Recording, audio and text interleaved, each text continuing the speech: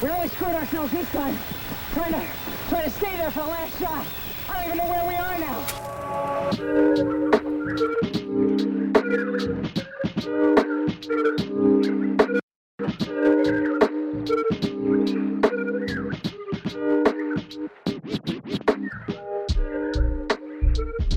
Hello, you're listening to Dark Static. This is a new show about found footage films that I've been trying to start for a while, a pretty long time. Now I hit record and here we go. It's finally happening. And honestly, the show notes for this podcast I wrote like maybe a year ago. I've had this show planned out for a while. My name is Alex Schiffer. I'm a voiceover artist, sound designer. I'm also a writer for Major Hi-Fi. And yeah, I've made a few podcasts before, mostly audio fiction. Yeah, so I love found footage. And honestly, found footage films were kind of my gateway into horror. Before I discovered found footage films, I wasn't, I liked movies. I wasn't really a movie guy. I was like in high school. I think I was a freshman in high school, to be honest. Still trying to discover, what it is that I actually like, pretty much. I think most of us can understand what that's like. The things that you like in high school, not a lot of them stick around. This does. Once you're a fan of something like, once you discover, you make your way into something like horror, that sticks with you for a long time because there's just so much out there. There's so much out there and there's so much to discover. The fan inside you kind of never dies. There's franchises and different series that, you could get tired of over time. But, you're always kind of looking for the next thing that's going to feel like it's going to be your thing. And for me, at least in high school, I was like, oh my God. Because that's when I first saw Paranormal Activity. It was in high school. And I was kind of... By the way, we're going to talk about Paranormal Activity. We're going to get to that show, but I can't, myself personally, for me, I can't talk about, why I'm doing the show without talking about Paranormal Activity for at least a little bit, because that was my gateway into horror. Wait, wow. Okay. I didn't see that. That's just astounding to me because of how late in the game to me for how huge a horror fan you are. Because for me, and I mean, part of the reason that I am here, hi, Zachary Gilmore-Honey.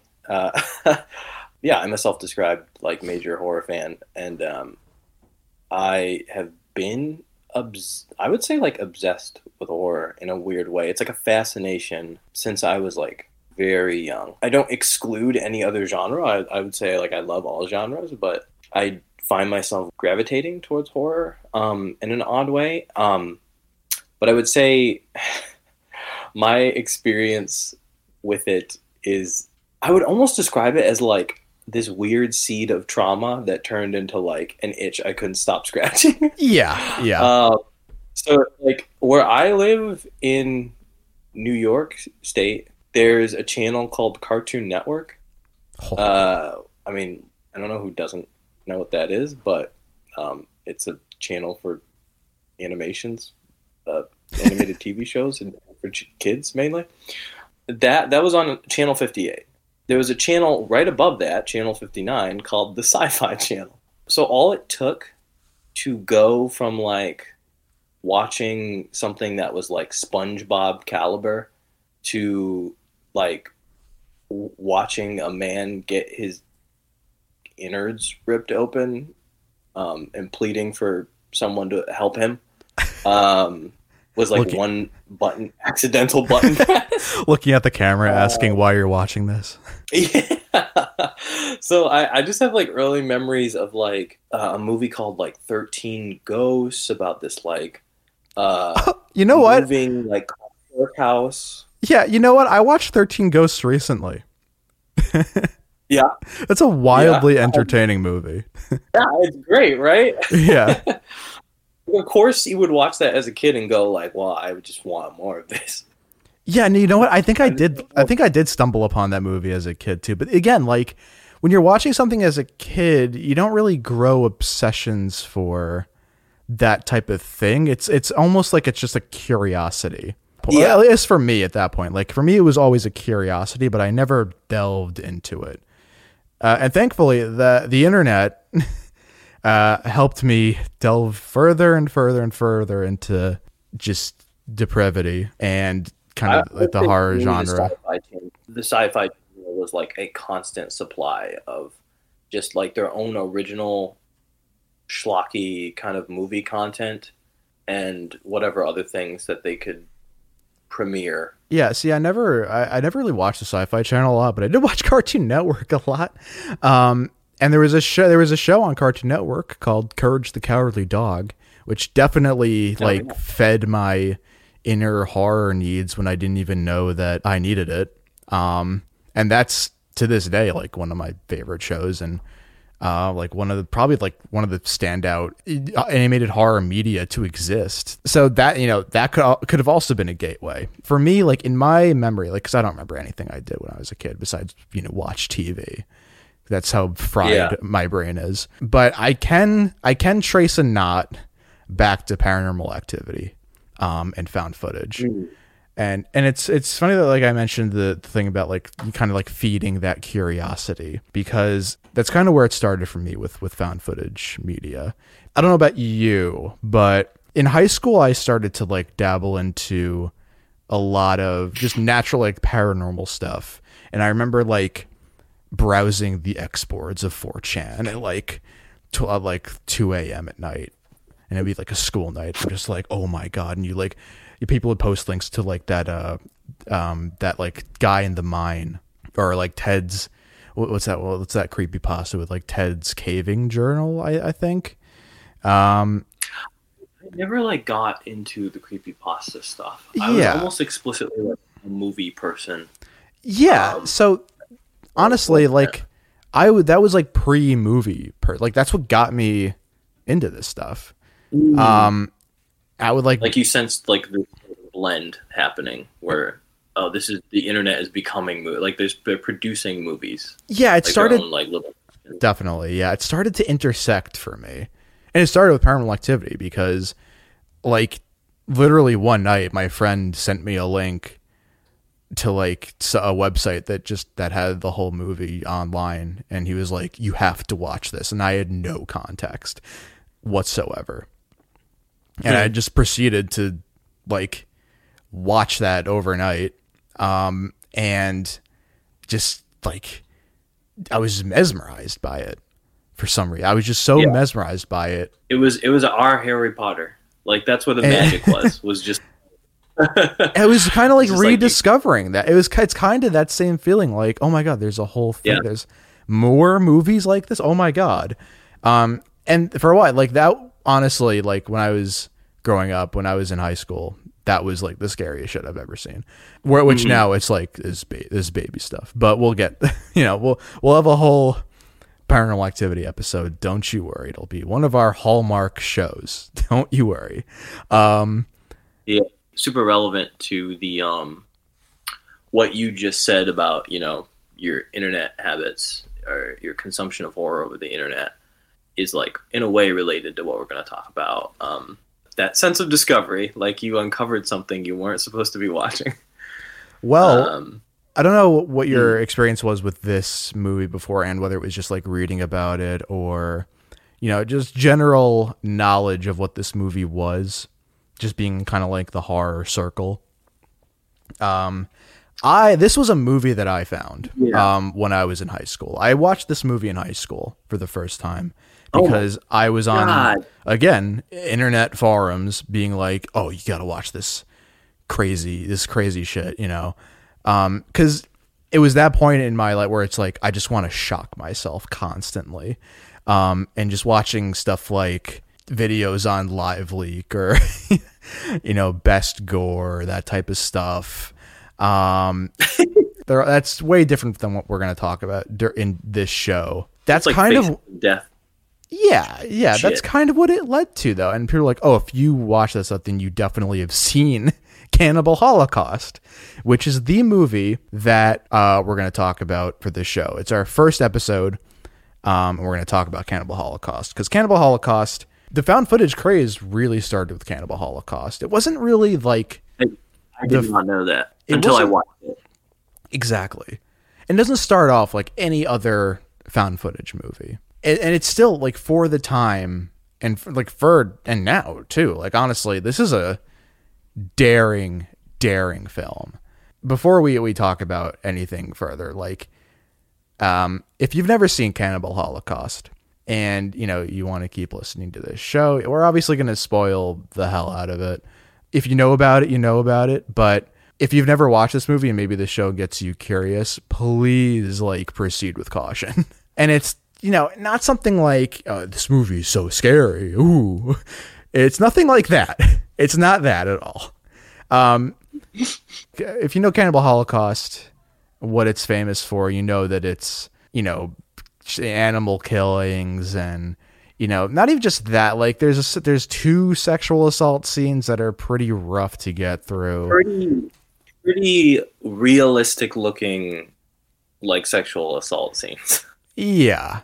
Proceed with caution. I'm like, if you're sensitive to any of that, you don't. Basically, this is our show's version of FBI warning. And honestly, I think you watched this on Shudder, right, Zach? I did, yeah. Because in this Shudder version, I think there's 3 different warnings before the movie.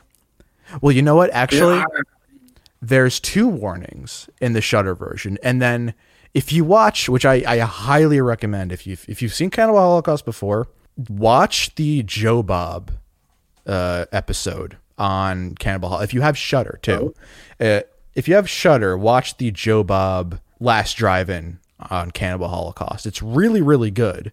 And he pointed that out. He pointed this out on his show. There's 3 different warnings because there's his show warning and then Shudder's warning and then the actual distributed movie warning. So you need to make it past those 3 warnings, and if it all sounds good to you, then you're in for a great time. You're in for you're in for quite a time. So you're gonna get exactly what you get. Oh, exactly. You deserve this. But yeah, do you have anything to add about, just found footage in general? Why, before we really start getting into the meat of this movie? Found footage? No, I'll say as far as my experience with found footage specifically, I think my initial exposure was Blair Witch, which I think was a lot of people's exposure. Oh, yeah. We'll talk about that another time, but that there was, I was of the age where you buy the schoolyard rumors about it being real and how there was this movie that was maybe real, about these people getting lost in the woods and dying. But I don't think I saw it until a little later when I was in about middle school or something.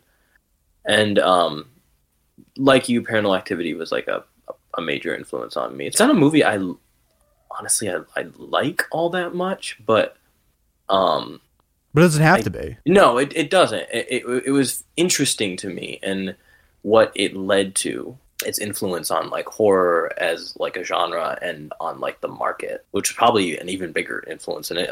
More than anything else, the way that money changes hands in Hollywood because of Paranormal Activity. Yeah, I think budget too, is a whole other thing, because when you watch a found footage movie and you're kind of into film, maybe you're a filmmaker, maybe you're a aspiring filmmaker, and you watch a found footage movie, you could be and that's what always gets to me, because I watch a movie and I'm oh man, I could see myself shooting something like this just with my friends on a weekend.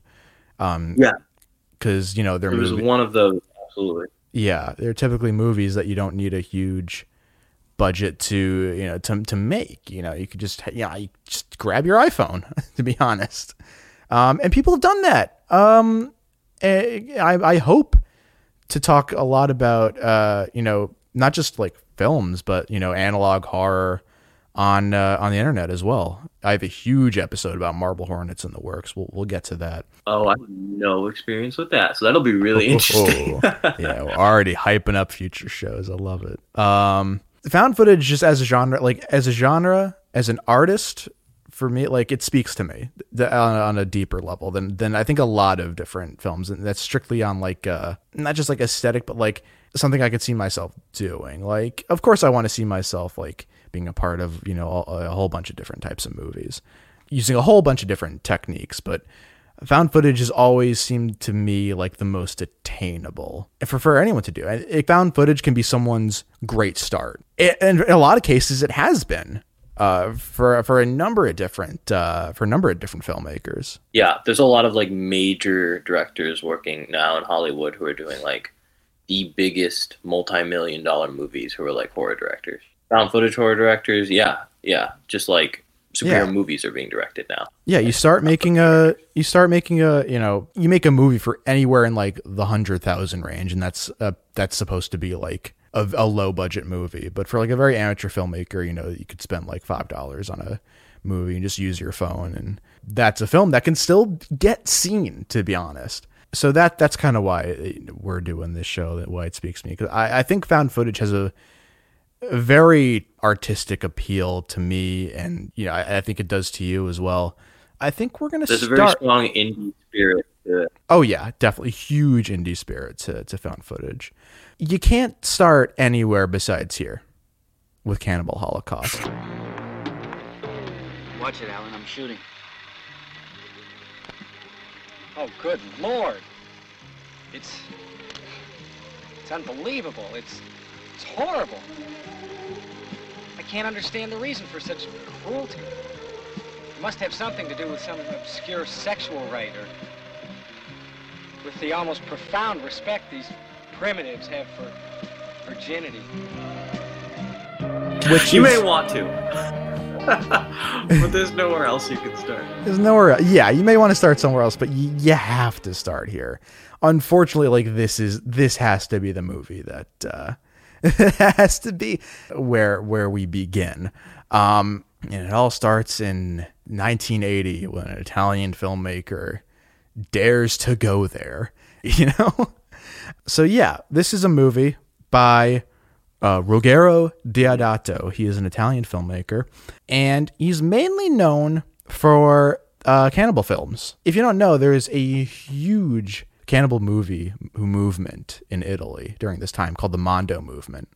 Yet a number of filmmakers that were included Deodato that made all these cannibal movies, and you know, to some, Cannibal Holocaust was just another one of those movies. But to Deodato, this is all taking place during, like, not necessarily that grindhouse era, but like that exploitation era where people were just going there with films during like the late 70s and early 80s. People were just trying to figure out what the rules were.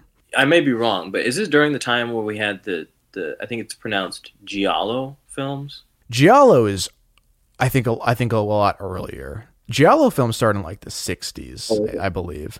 But I think you could trace the Mondo movement back to the Giallo movement, definitely. Not a lot of filmmakers overlap, but you can tell they take a lot of inspiration.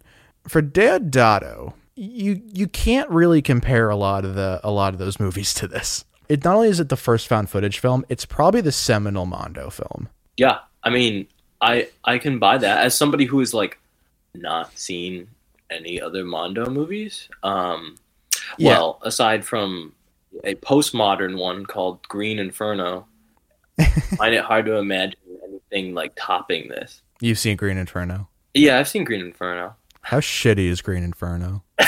Green Inferno blows. I wanted to, we'll get to it later, but I wanted to bring up one of the key differences between this movie and Green Inferno. That aside from being found footage, because that movie's straight up narrative, footage, just a sort of weird, and I mean this in the least political way, whatever, but like there's a way more like conservative tinge to what that movie is saying versus what this movie is saying. That is interesting because they appear to be very similar movies on the one hand, but then there's like a core difference to them that makes it kind of Inferno a little bit weirder in a weird way. It's fine because it all goes back to this movie. Obviously, I mean, Eli Roth was directly ripping, this film. Like, oh, yeah, I love Cannibal Holocaust. I'm gonna make my own, and it's like that turns out the way you think it. You know, it normally turns out that way when you're doing this, you know, an homage, like us. Yeah. Machine. I mean, but it's funny you bring up the political aspect of it because, you know, you think of Cannibal Holocaust and all of its controversy, and, you know, politics is like the last thing that you think of. But honestly, you watch this film and that stuff is like, you can't miss it. And obviously I'm never the person to be like, oh, you shouldn't bring politics into this film or this film. It's like, no, I'm one of the people that's like, yeah, every movie has like some form of political viewpoint, you know, right? That's just that's just who we are. But in Cannibal Holocaust, it directly shows you that stuff. As you know, aside from the animal murder, because there's more archival footage than just, you know, the fake stuff that they show. Or the, you know, scripted. I won't say fake because, you know, there's some things in this movie that aren't fake, but there's also some things in this film that aren't fake and have nothing to do with the like main controversial elements of the film. And speaking of that, honestly, this movie mainly is a controversial point because of the animal murder, which obviously is justified, but there was nothing about the sexual assault aspect of this film brought up in any like discourse around the film. It was all the animal murder, which obviously, like, yeah, that's probably the most like direct thing that to get like angry about, but you can't just kind of scoop that to the wayside as well. And at first, you know, like, because I was not prepared for it because I knew the film going in was controversial, and it's kind of why I like watching it for a while. You thought it was just going to be animal murder. You know, I was in for a penny and then in for a pound. I thought I was going to get a pig, you know, watch a pig get shot live on camera, but yeah, you prepared for that mentally. Yeah, I was prepared mentally to watch a squirrel monkey get decapitated, but oh my god, yeah, it gets. I understand where people, you know, might say, oh well, the sexual assault isn't real. It's upsetting, but it isn't real. The animal abuse is real, and it's like, okay, fair, but then you look at like the actual like production of the movie, and you realize that like one of the actors who was like portraying, I think, a native, got into an argument, like didn't want to do the scene. Basically, it was and then the director took her off set and yelled at her. It was not the native actress. It was the was it the main the member of the documentary crew? Yeah, it was the main female lead in the documentary crew. Right. She got upset with Deodato, and Deodato didn't give a shit. Didn't give a shit, and several of the actors, like the main sort of lead documentary character, who I think is played by Carl Gabriel York, apparently also like had a lot of trouble with like being asked to, you know, kill an animal and with a sexual assault scene. And apparently had like a lasting impact on him. I bet. So, I bet it would have a lasting impact on anyone. You know? Yeah, it's so strange. Like watching the movie, it's like it's not just that they like kill the animals. It's also like the actors are the ones who have to do it. Yeah, because they're the ones on camera playing the characters who are killing the animals. Which is like, I feel like different from how we normally hear about like animal abuse and animal killings on a set. It's usually like the animals are killed by like the crew or the production in some way. You know, you see that dog. Well, that's actually like 3 different dog actors because, you know, a dog starved or, you know, a dog hurt himself. But in this movie, because the characters are the ones doing the abuses, they actually had the real actors, like those people putting down these animals, even if they had some issue with it. And it sounds like in some cases they weren't even really fully aware that that was something they were going to be doing. So yeah, I can see how you would take issue with both things, like the animal abuse and the sexual assault, because on and off, behind the camera, in front of the camera, there were problems. Yeah, all around, this is like a kind of a nightmare production story. It's just one of those famous nightmare production stories that you hear about, and you hear about a lot of that stuff with very famous, at least American, directors as well. Like this is something that's just unique to Cannibal Holocaust. Yeah, no, I mean, there's other directors within this sort of 60s, 70s movement of horror and. To be fair, this is one of the most extreme cases. Yeah, no, this is one of the most extreme cases. I mean, yeah, no, I almost can't think of another movie that is. There's movies where there's movies where a director will put like an actor's life in danger. We hear those stories all the time. And I think this is another thing. Go watch that episode of Last Drive-In. It's awesome. And if you haven't watched Last Drive-In, watch Last Drive-In because it's a really great show. He pointed out like the entire existence of this film is to make sure that no one does this again. Like this is the only film that can do this. And it had. I guess this movie. If Deodato didn't do this movie, someone would have done something like this. Yeah, he was doing us a service. Anyway, yeah, let's get into the movie proper. Get all that controversial stuff out of the way, and get right into the nitty-gritty of Cannibal Holocaust. If you go into Cannibal Holocaust thinking like, oh, this is a found footage movie, and you get brought into like a good hour of traditional live action narrative and be like, what? I thought this was a found footage movie. That's definitely what I thought when I first saw it. But because I didn't really have context on what the actual story was within the fiction itself, not just the controversial elements. But this, at the end of the day, this is still a film, and we're going to kind of give it the service that I think it deserves. As a film. As a movie, that is the. I mean, I know we're past the controversy section. I'm just going to lightly touch upon it. I mean, that is the main dynamic that is so interesting about the movie. Is like, as a movie, I think it's a good movie. Like, I think it's a good movie.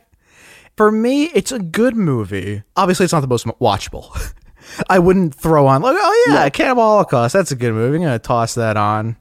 Go Sunday afternoon, lazy Sunday afternoon. Toss on a bit of Cannibal Holocaust. Grab a caprese sandwich or anything. I don't know why I said that specifically. I'm trying to think of like the most viscous food, like heavy, sloppy.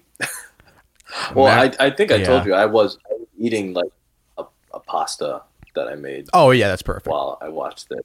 That's perfect. That is Cannibal Holocaust. No idea what streaming food. Yeah. Good like fettuccine Alfredo. That was as intended by the director. That was his vision. If you're gonna eat anything during Cannibal Holocaust, it definitely needs to have the right texture. Yeah. This movie starts out with this pretty long title sequence with some very specific music, one that you don't expect to hear during a movie called Cannibal Holocaust. Yeah. It's kind of got this, I don't know what genre this is, but all I can kind of describe it as is something that sounds like Frank Sinatra would sing over. Like, do. Like he would like sing slowly over the Cannibal Holocaust theme in a kind of like 100%. And like kind of phoning it in fashion, like Cannibal Holocaust or something like that. And this movie goes on, with that opening sequence, and funnily enough, can I hear more of this? Okay. This like, you know how like all those 90s movies had like in the 90s they would make all those movies where like for just no reason the credits would have like an original song about the movie that you just watched. So like Deep Blue Sea, which was like a Killer movie, had like LL Cool J talking about how he had like a fucking shark fin. And he was like so many movies like that. Like there was a Nightmare on Elm Street with like I think it was like Bismarcky or something. I just love this Frank Sinatra Cannibal Holocaust. This crossover, yeah. You guy. But yeah, like. But yeah, no, it's a banger. It's a bang. It's a great song. It's a great song. So much so that it was recognized recently.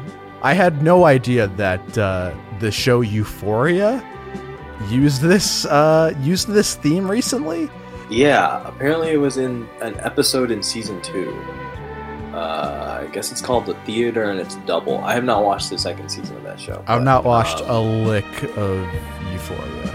I mean, I watched the first one, and I can tell you that sounds about right. Yeah, that's kind of funny. Yeah, I can tell that that's pretty funny. They would use that. Yeah, they would use that. They use that theme there. The setup for this film is actually pretty interesting. A guy named Professor Harold Monroe. He's an anthropologist from NYU. And he's investigating these filmmakers, documentary filmmakers that go missing. I think they go missing in the movie. They go missing in the Amazon, because I know the movie takes place, or the movie's literally shot in like the Amazon. But I don't know if they like prop it up. I forgot if they prop it up as something else. But yeah, no. They disappear. Yeah, no. They definitely disappear into the Amazon rainforest. That's what this professor is investigating.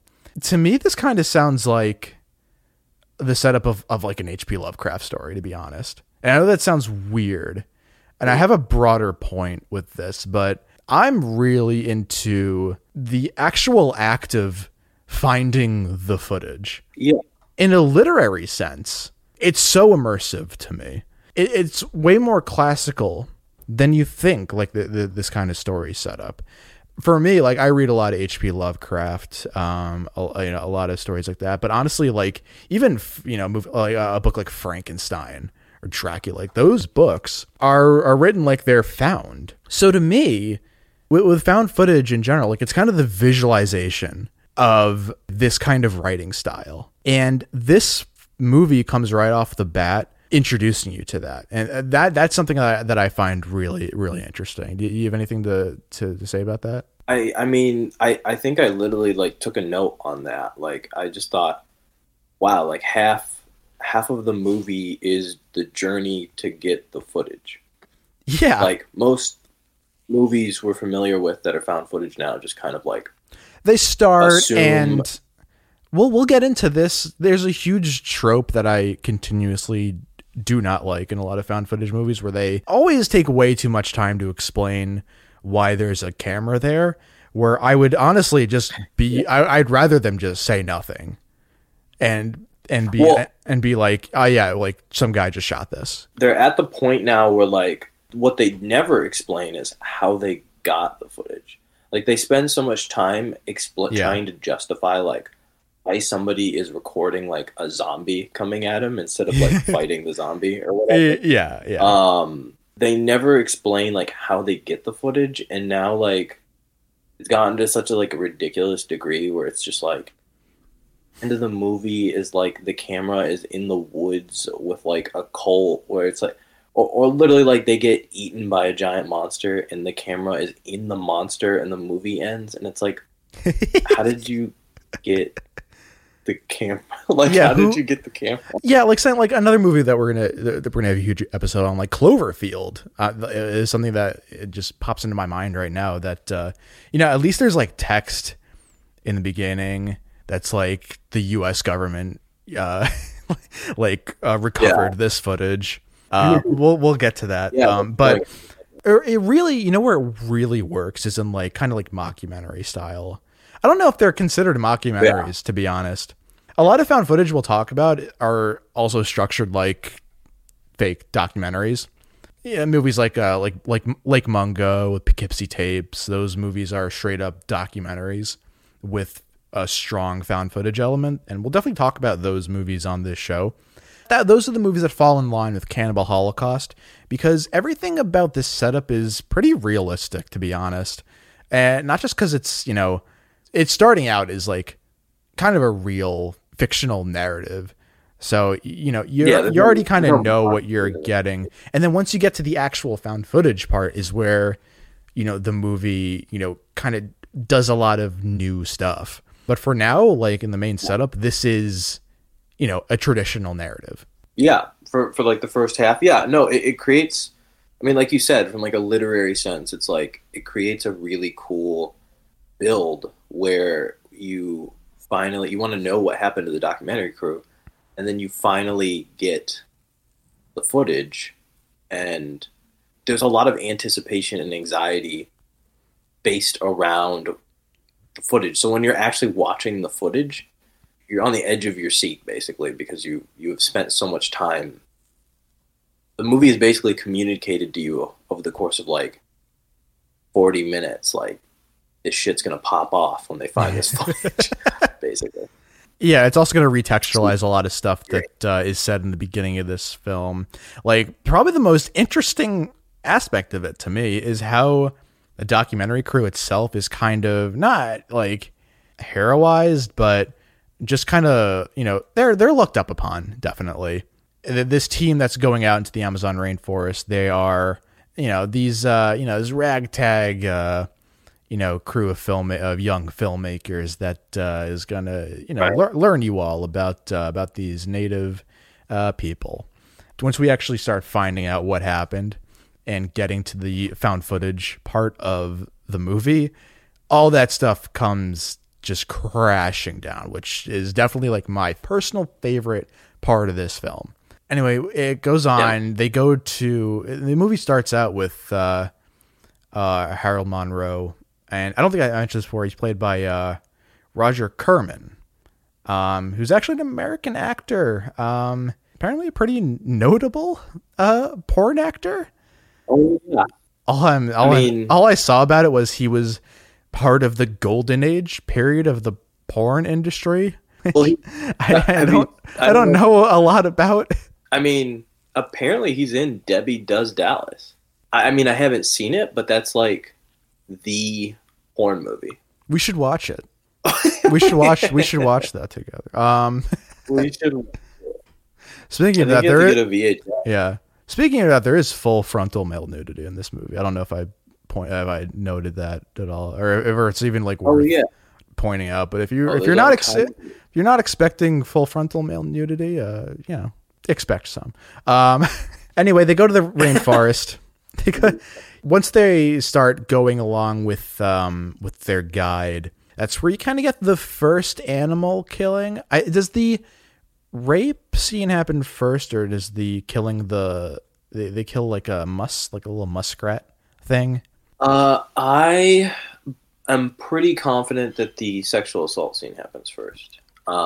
Yeah, because I remember a thought like, oh wow, this is starting off really, really. That's the first like rough thing that you see in this film, which is in the context of the film is like a ritual from the natives, for adultery, and it involves like one of them like shoving this wooden block. It's bad. It's a rough scene. Knowing what you knew going into the film, did you like cringe every time that they would even like show a quick shot of animals doing anything? Yeah. Because I remember early on in the movie, there's a scene with just like cutting to monkeys jumping around. I was like, don't show me don't show me these animals. Just get it over with. Like I remember seeing like there's a quick like insert shot of like of a monkey like jumping from branch to branch, and I literally thought like, oh, they're gonna just shoot the fucking monkey out of the sky. And, like I was anticipating the worst. Like whenever an animal is shown on screen, like you have to anticipate the worst is gonna fucking happen to it. I mean, I would say, I don't know if we want to keep talking about the animals, but the worst had to be the turtle. Yeah, we'll get to the turtle. Yeah, do you have anything like just about like the first, I guess, act of the film? Actually, the act of going and finding the footage. Like they do go and find the tribe, and they have like these tapes kind of wrapped around them, and like, oh, those are the film reels that from the documentary crew, and you start to notice like there's skeletons around, and you can kind of get the sense like, oh, that was their ultimate fate. But you have no context yet. And I don't think I talked about this. A scene in the film, I think this happens toward the beginning. They're interviewing one of the documentarian's fathers. He says something like, what was your son like? And he's literally just says he's like, I forgot what his exact words were, but he said something along the lines of he stinks and I don't like him, which I thought was pretty funny part of the movie. He's lousy. He's lousy. No good. I mean, like, are we at the point? This is the point in the movie where he's the main character. Or, I don't know if you can even call him the main character, but he's our point of view. He's pretty much like our point of view of this Harold. The Monroe is pretty much like our point of view character. This is when he's like starting to integrate into multiple societies. Like, there's a few different. Yeah, there's cannibal factions that are like warring with each other. Yeah.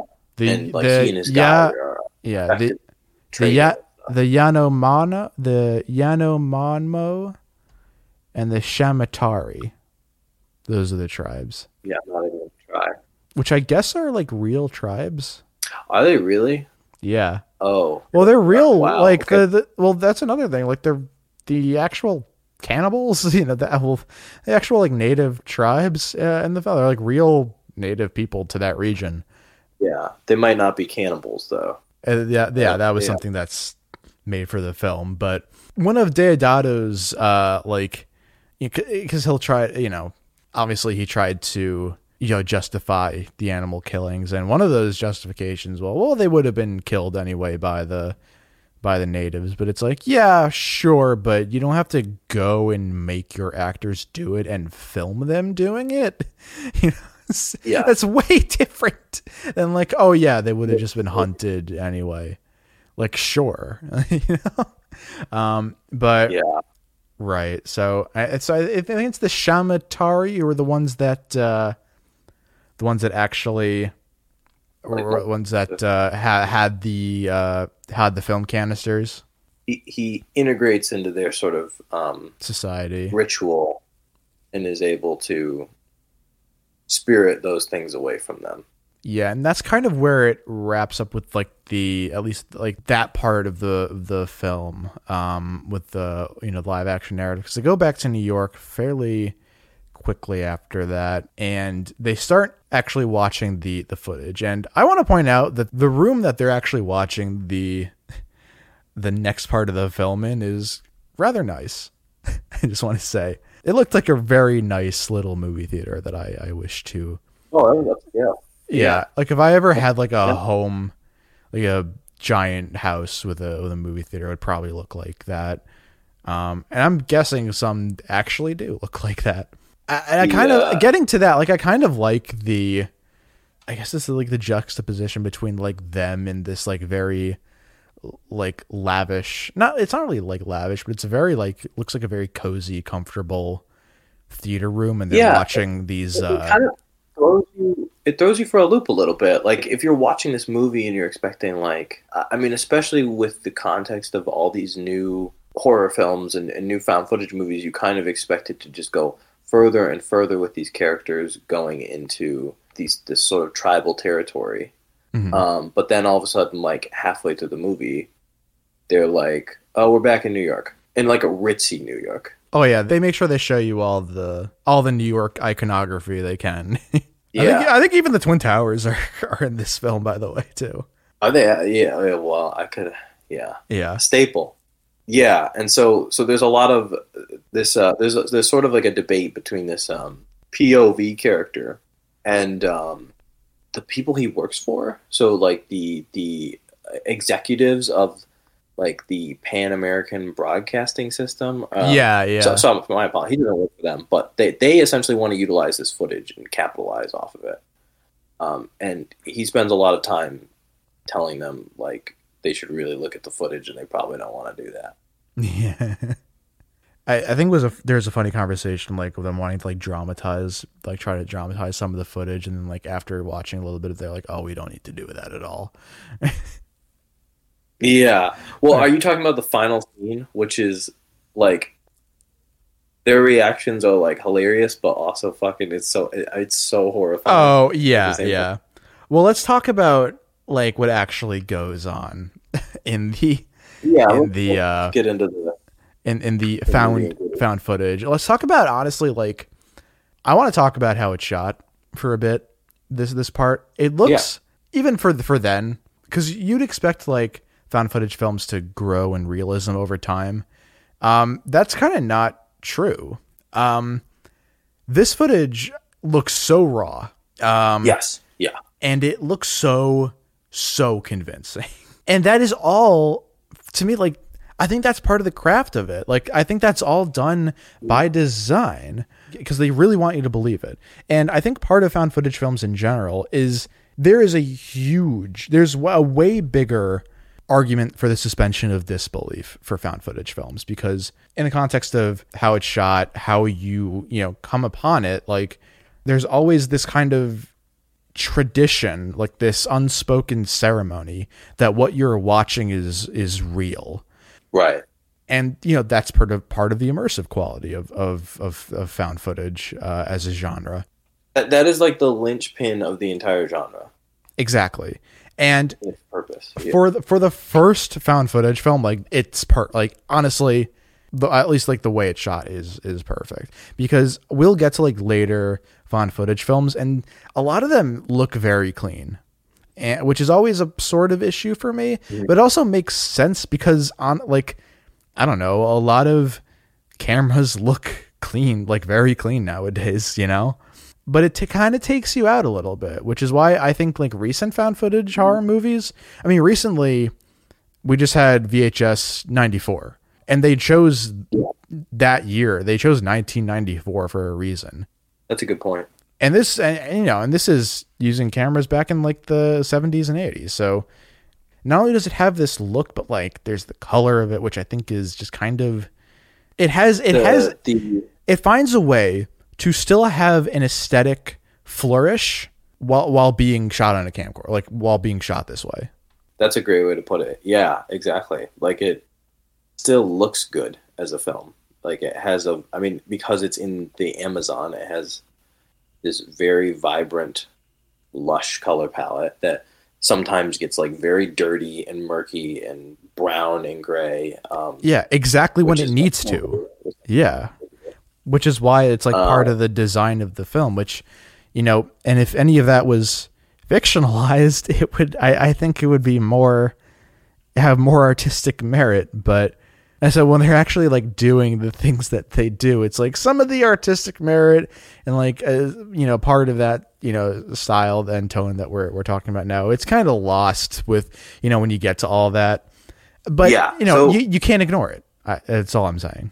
The imperfections like give it this feel that it is more real. And like, I think I was saying earlier with the whole, like, how did they get the camera thing? Like, the impetus behind like found footage horror movies is just like non-existent. Like, there's almost no reason, I find, in my opinion, for a lot of those movies to be found footage, other than the fact that that found footage is like a booming genre and that it will put butts in seats, essentially. Yeah, it will get screened in a theater in like an AMC where you see that like Nicole Kidman ad play beforehand. and then you watch this film and like some guy in the front row is like just FaceTiming his friend throughout the whole thing. Could you imagine if Nicole Kidman was watching that ad and they cut to the screen and it's just like the end of Cannibal Holocaust playing, and she has the same exact like childlike like wonder in her eyes. Yeah. As she's watching like a turtle get demolished. Oh my god. Yeah. It just feels like they've abandoned any like creative reasoning behind why they're doing a found footage movie. So they just don't, when it comes to asking these questions about like, why are they holding a camera the entire movie, or where did they get the footage? They just kind of don't. How are we able to see these things that you need to tell your story? The answer is always like, oh, well, we just cut to a camera we've never seen before in the entire movie, like in the corner of a room, like a security camera or something. And then that's the other thing. Again. That's the other thing. That's the other tricky thing about that's the other tricky thing about found footage movies is editing. Like, there are cut shots that when you present the film this way, have to be so deliberate. There's only really like a select few movies, I think, that take that technique into consideration when we're dealing with found footage. One of them's Noroi, which we'll talk about. But here I think that I think that it's honestly like pretty sound.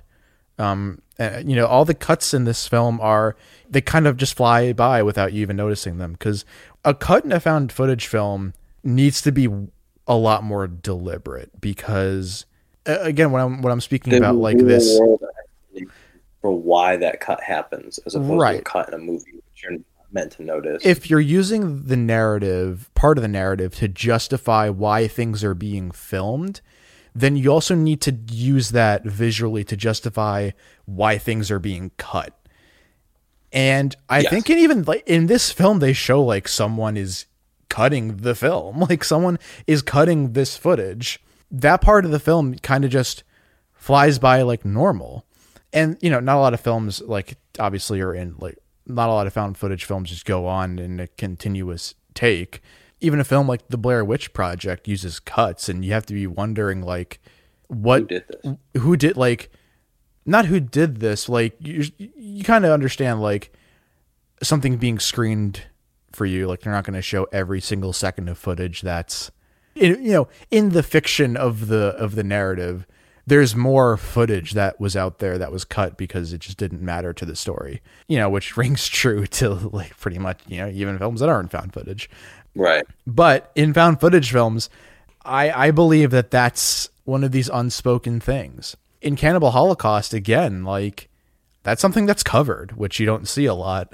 Yeah. And it's because maybe it's because it's the origin, and it was just, it was just an idea, and this person wasn't intending to create some new thing called found footage. They just thought, wouldn't it be scary if I made a movie where this really like messed up thing happened to these people? Yeah. And you had to wait to find out, and then you got this footage, and it felt like you weren't supposed to be seeing the footage, and then, wouldn't it be scary to like have that slowly unveil by watching this footage that you found or something, Yeah, the remnants of these people, basically, and then it just was such an effective idea.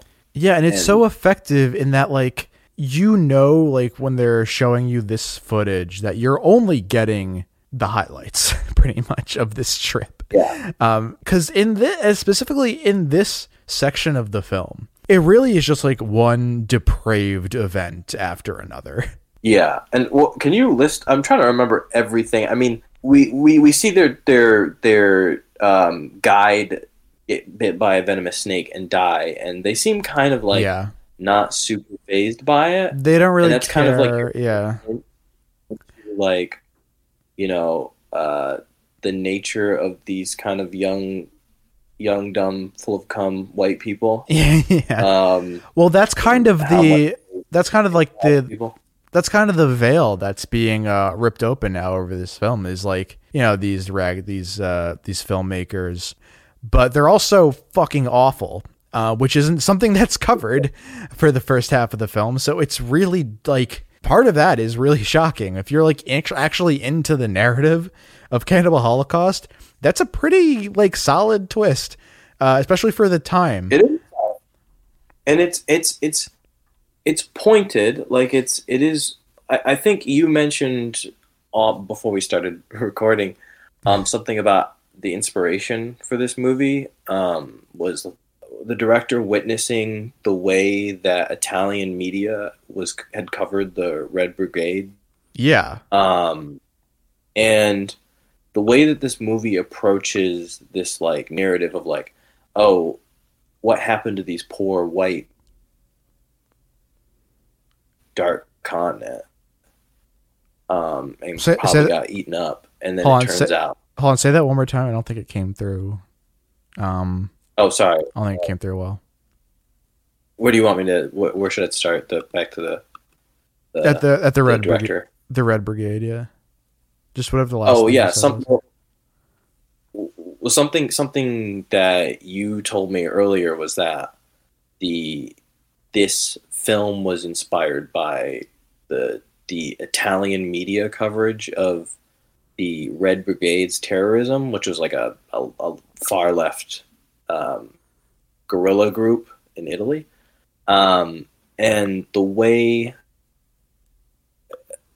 that the media perspective that we have going into this movie, which is like, oh, we're watching these documentarians, these news folk, these poor young white people who disappeared, and oh, what happened to them?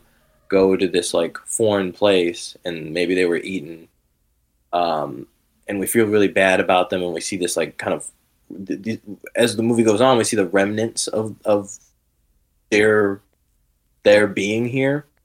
And then the twist being like, oh, actually these people were like super exploitative. They were abusive. They were basically murderers. They were rapists. And they treated the people here no better than like livestock or cattle that they could use to make their own fortunes. And they had fun while they were doing it. Yeah. So exploitation. So exploitation's like pretty weaved into this narrative. Not just from like the, and like the content of the film, but like, because at the end of the day, like he is using exploitation to like comment in a way on exploitation. Yeah, no, and well, and that's kind of my other thing is like, while watching the movie, I was kind of I was a little bit upset about that because that's what I'm saying. That's what I'm saying. Like some of the artistic integrity of this movie is kind of ripped away the more you learn about it. Right, because if you're doing all these things in order to make your movie that involve abusing people, sexually harassing people, killing animals to make your point about a movie where you're demonizing people who are doing the exact same thing, then the more you realize about the movie, it's like, well, this is kind of full of shit. I get it. This is full of shit.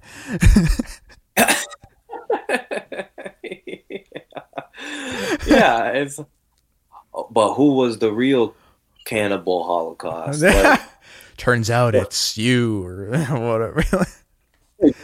They might actually say that at the end. Don't they say, "I wonder who the real cannibals are"? Yeah. Actually say that.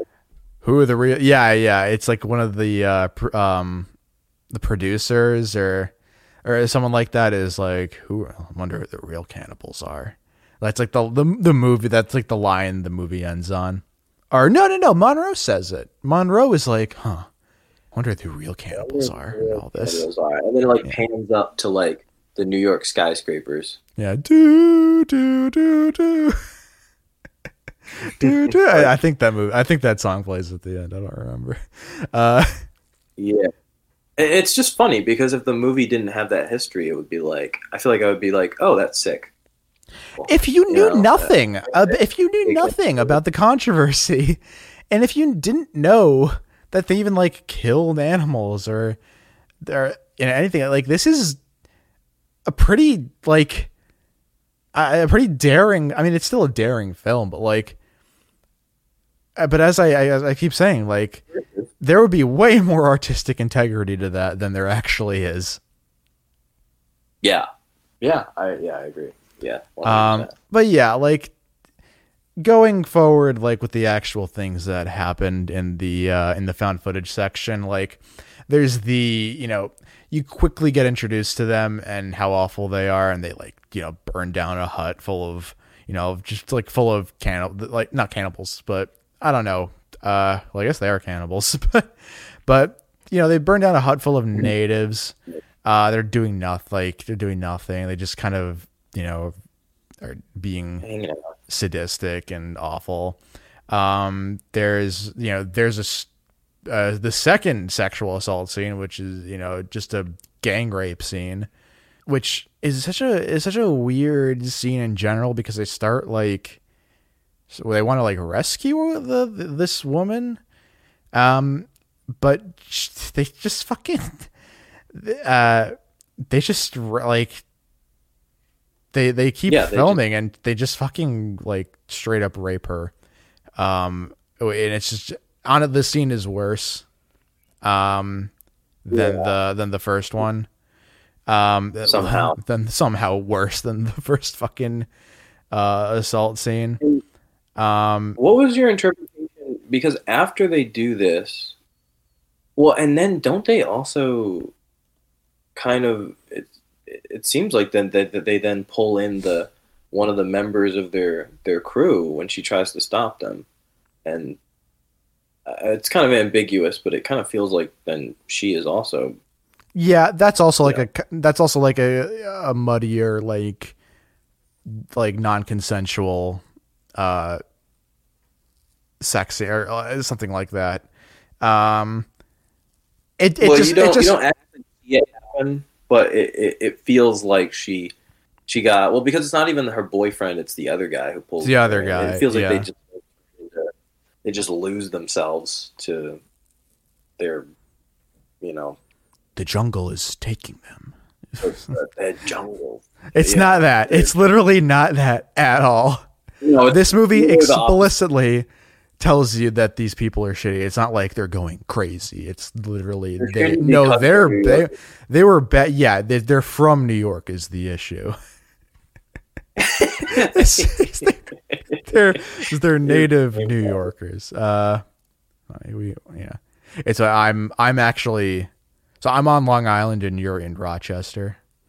So we're kind of so we can testify. We can testify. We see this shit all the time. Well, you're in like Canada. You're in Canada, New York. I'm it's like an hour drive from Canada. I'm in suburbs, New York.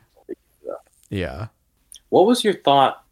What was your interpretation of the like when they find the body of the native that they raped? Right. My assumption was that they staged that. Like they find her impaled, essentially, killed and the body impaled. That's one of the most famous. That's one of the most, I think, like famous little bits of the movie is like people thought that was like that was a real act of killing, like that was a real dead body that they were showing. Yeah, that was part of the huge controversy. Yeah, it's like someone like shish kebabbed on a steak. It is. It looks insane. It looks crazy even by like modern standards. Yeah, I believe it, and I mean I have something to say about that too. But I can believe why people thought that. But what you're saying, what my thoughts on, like I guess that's in like story wise, and I think that was pretty. I don't know if it was explicit, but that's kind of just something I assumed that they were trying to just that. Number one, they were trying to dramatize everything, but just in disregard for any of the lives of the natives, just tried to get the most shocking thing possible and killed her. The way that I think his name is Alan Yates. The way that the main guy plays it, where he sounds like somebody who is pretending to have seen it for the first time. When he's being recorded, he's like, "Oh wow! Oh yeah! Wow, oh my god! Must be some kind of, I don't know, ceremony or something." Like, there's something about the way that he talks, and he's like smiling too, where to me it suggests that they murdered her and staged the body. Is that maximum? Yeah, I think I think I agree. Or is that? Maybe that's the acting. I'm not entirely sure. I mean, the acting in this movie in general, to me, that's something that I haven't touched on. With the acting in this movie, it's hard to gauge whether these are actually good performances, to be honest. But it's funny because, and there's also a lot of bad ADR too. Yeah, there is. And yeah, 100%. That's not something I actually put them at fault. I'm a sound engineer myself, and really no one knew how to do ADR until like 2004 with like any film. Like ADR wasn't perfected until like Lord of the Rings, which still has like the perfect ADR performances. So, and we're dealing with a movie, and when you're dealing with something like Cannibal Holocaust, it's hard to like fault a film for just using ADR not too efficiently. So yeah, I think part of that to me is like, maybe it's the performance there, or it's deliberate. I mean, there's a lot of deliberate things in this film that go overlooked. So that might be one of them. To your point about the fact that people thought that shish kebab woman was real. Yeah. I think part of what I found was that part of the effect is because you have real animal slayings mixed in with like the fake sexual assault and the fake murder. It makes it harder for your brain to tell while watching it where the real ends and the fake begins. It makes it a hell of a thing to watch. It makes it a lot weirder. But yeah, I think that's what's kind of what happened. I think when you see the animal killings, you can tell that they're real. Without a doubt, you can tell that they actually killed a monkey and a tarantula and a turtle. So then your brain, like, you just logically assume, like, okay, well, and especially back then with those audiences being as, I'm sure, like, I mean, not saying we're past racism, but like 80s movies audiences, white movie audiences, I'm sure just assumed, part of them had a hard time convincing themselves that like what they were seeing wasn't real, because they didn't know that much about foreign cultures, and they could reasonably presume that like, oh, some of this violence is real because they're working with actual indigenous people or whatever. And I think the film was in part kind of sold on some of that, right? Like some of that shit is kind of earned, right? Like it kind of, the production kind of wanted that reputation a little bit. Absolutely. Am I right? Yeah, no. And that goes back to like the Mondo movement in general is just like is about like just outdoing your fellow filmmakers and like what you can depict. And Deodato is just like, well, I'm just gonna fucking make this. I'm going to make this, and then when anybody asks me if it's real or not, I'm going to tell them that it is 100% without a shadow of a doubt. I went to the Amazon with a bunch of. I think. Well, they did. That's the thing. Like, though, they did go to the Amazon. Yeah. They went to the Amazon. They killed actual animals. They filmed actual natives. So, like, yeah, why wouldn't you believe that? I mean, like, why not? Yeah. When you get that close to reality, it's like, yeah, it makes the not real stuff kind of hard to believe. If you're listening and you're like, why haven't they talked about that? They're like skipping over the turtle. And honestly, like the turtle scene, if you don't know the turtle scene, they literally just like murder it. Not like a small turtle, even like it was a big one. It's a big turtle. It was like a sea turtle or something. Yeah, big sea turtle that they just obliterate, like dissect. And it's all shown. Nothing is censored at all. You can still watch this scene in its entirety, which is crazy. And honestly, I find it hard to put any critical thought into this scene because this is the most extreme thing I think they show. And it kind of just like doesn't really warrant analysis to me because it's like the most excruciating thing to watch. Number two, it's also the most like needless thing that they did. Yes. Yeah. Because I mean, I think a lot of the animals, I think I read that it was only really the monkeys, which they killed 2 of because they fucked up one of the takes or something. Yeah. The monkeys were the only ones that actually definitely got eaten by the natives because the monkeys are a delicacy apparently. Yeah. But everything else, they might have just been killed needlessly. And the turtle scene just goes on. It goes on and on, yeah. For so long, you're just watching them make a soup out of this thing. This is the closest thing to capturing what it's like to. Well, it's happening to an animal, so it's a different thing. But like, this is the closest thing to watch. Is just like watching gore videos online, in like a modern context. Like that's pretty much what this is. And there's no artistic integrity to that. There's nothing about that warrants discussion or anything. So to me, this scene, again, like you said, it just goes on and on. It drags. There's nothing being said. It's just a bad sequence of this film. I don't know. And it's one of those things where it's like, I don't know, certain people have different feelings about animals and different kinds of animals, but it is weird. It is weird to me because it is a turtle, and like I got one of those big turtles too, and I'm pretty confident that turtles live like longer than people, especially like a sea turtle. That's awesome. Good for them. So yeah, like they can live like certain species, I think, like over 100 years or something. Yeah, it feels like so wasteful.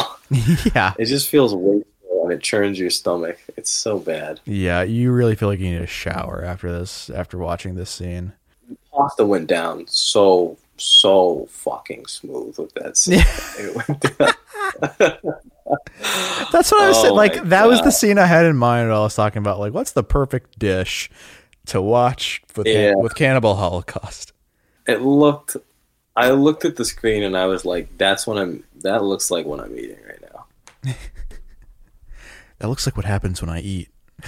Oh, I don't know how. Yeah, so I don't know how you get this scene once you've watched this scene. I don't know how it leaves your head, but and it's fun. It's like weird because the other things are like the other, fucked up things the film crew does.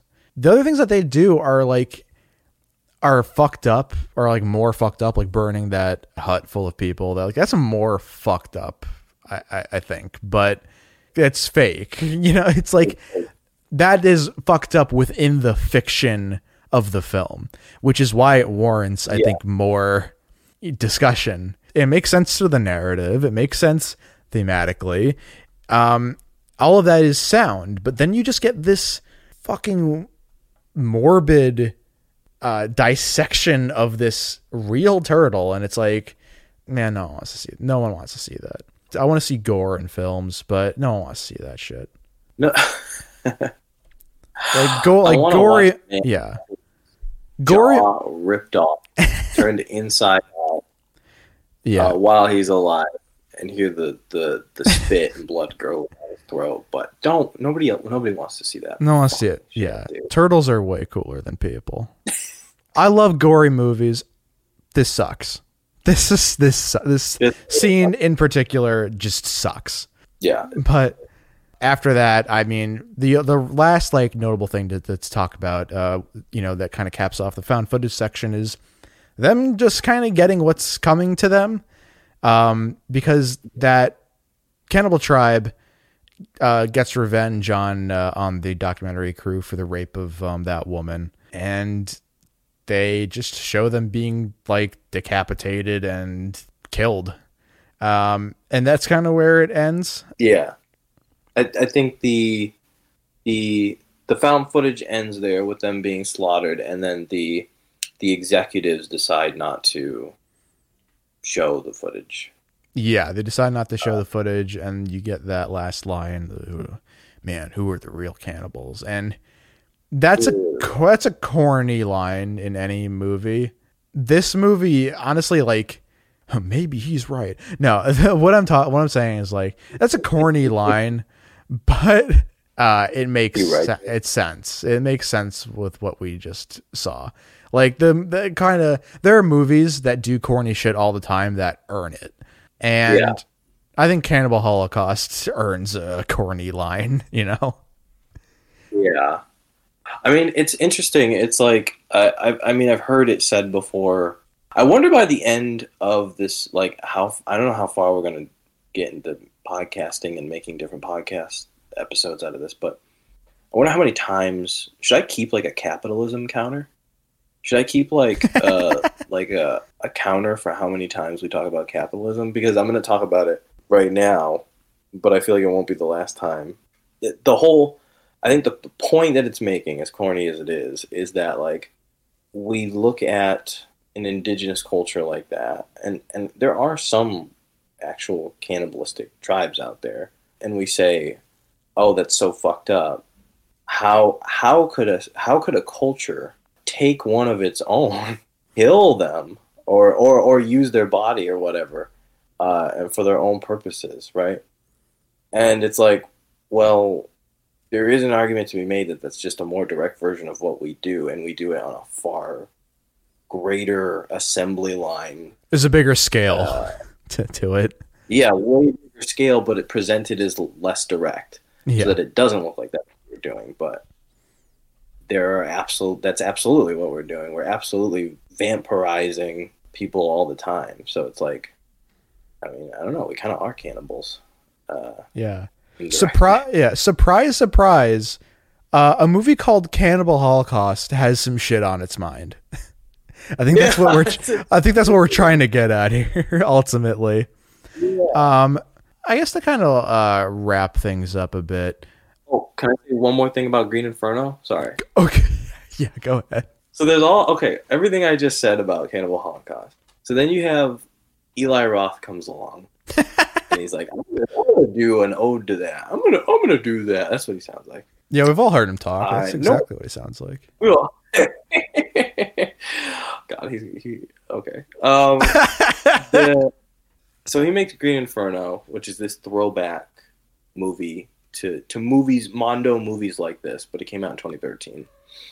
And the premise of the movie is that these social activists who live in America decide that they want to stop this like this chemical company from like ravaging in the Amazon where there's like indigenous people. And so they do like the social activist thing of like going there and like tying themselves up to like trees and stuff like that. And on their way back, their plane crashes and they encounter the native people there, and the native people begin to eat them alive. And what that movie, the impression of what that movie is leaving with you versus what this movie is leaving with you is like the polar opposite energy. Like it's literally saying, wow, that'll fucking teach you to help brown people. Oh my God. Yeah. Like, what a bunch of dipshit. Right? It's so, I don't know. No, I mean, you can't, you can't trust Eli Roth as a filmmaker. I think that's ultimately what it comes down to. Good night. At least, you know, with a film like Cannibal Holocaust, as scummy as a film that it is, there's something there on its mind. And there's a reason that it's a touchstone in the history of film, you know, in a very strange way. No one gives a single shit about the Green Inferno. There's there's nothing seminal about, you know, there's a difference between like, I want to homage a film that I like, and I want to do everything that this film does, but just so much fucking worse, and just completely like missing any artistic quality that it might have assessed in its release. No, we're just going to kind of take a blanket of it and lay it over a weak script and like this like co-opting of an aesthetic, and then it's like, yeah, I mean, kind of like what happened with footage in general, right? Like, oh, we know this makes money, or people liked this is cool, and I think it's cool, but it's pre really it's pre like mainstream Hollywood studios getting their foot into the found footage game. And there will be a lot of bullshit. But there's some good stuff. Obviously, or I wouldn't be interested in making this show. But anyway, kind of wrapping up our thoughts on Cannibal Holocaust. I think, Zach, what you said about your statement on the political and aspect of it, I think weighs true throughout a lot more of the film than what a lot of people might think. And as I said a lot throughout this show, like I think a lot of that message is lost just throughout the excessive stuff that's in the film. So for me, honestly, what makes this film matter most is strictly within this is the first found footage film. But what does that really mean?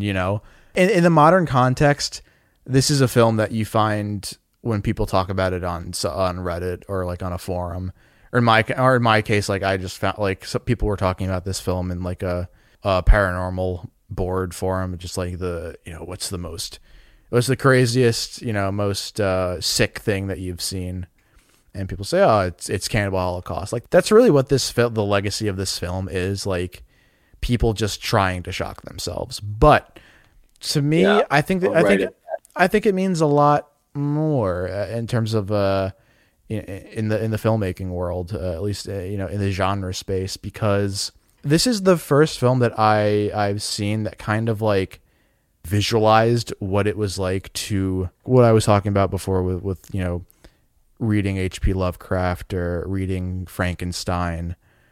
To me, this is the visualization of that, and it took this film for someone to realize that was something that was worth pursuing in a visual medium. Yeah. I mean, that's a really well said way to put it. I mean, I think I feel very similarly.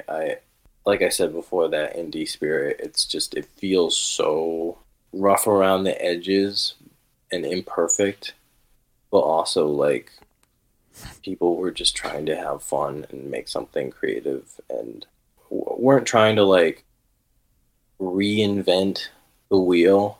It's just like pure innovation and problem solving. It just brings me back to like when I decided that I wanted to be a filmmaker, and I was in high school and I made like super shitty movies. I think I did make a found footage movie that was nice. So bad. I was so ashamed of it. Which we're gonna talk about here on Dark Static. No, I deleted it, so you'll never be able to find it. We'll find it. That'd be amazing. Go to the top men at Google, their YouTube servers, and then we'll make a film about finding that footage. That would be that would be a much better movie, I'll tell you what. Yeah, we wouldn't need to kill any animals or show any racy things. Yeah. It'll be the best. Yeah. It'll be the best. It'll be a good movie. Yeah, so I guess that about wraps it up on Cannibal Holocaust. Next week, we'll be talking about the McPherson tape, which you haven't heard of that film. I've never. I have a sort of history with this film, actually. So get excited because I got a lot to say about McPherson tape. So yeah, this has been the first episode of Dark Static. Let us know what you guys think. Leave us a comment, rating, review, whatever you guys want. 5 stars would be very, very nice. But tell us what you think about this show, what we can improve. And yeah, we'll be back very soon. Thank you guys for listening.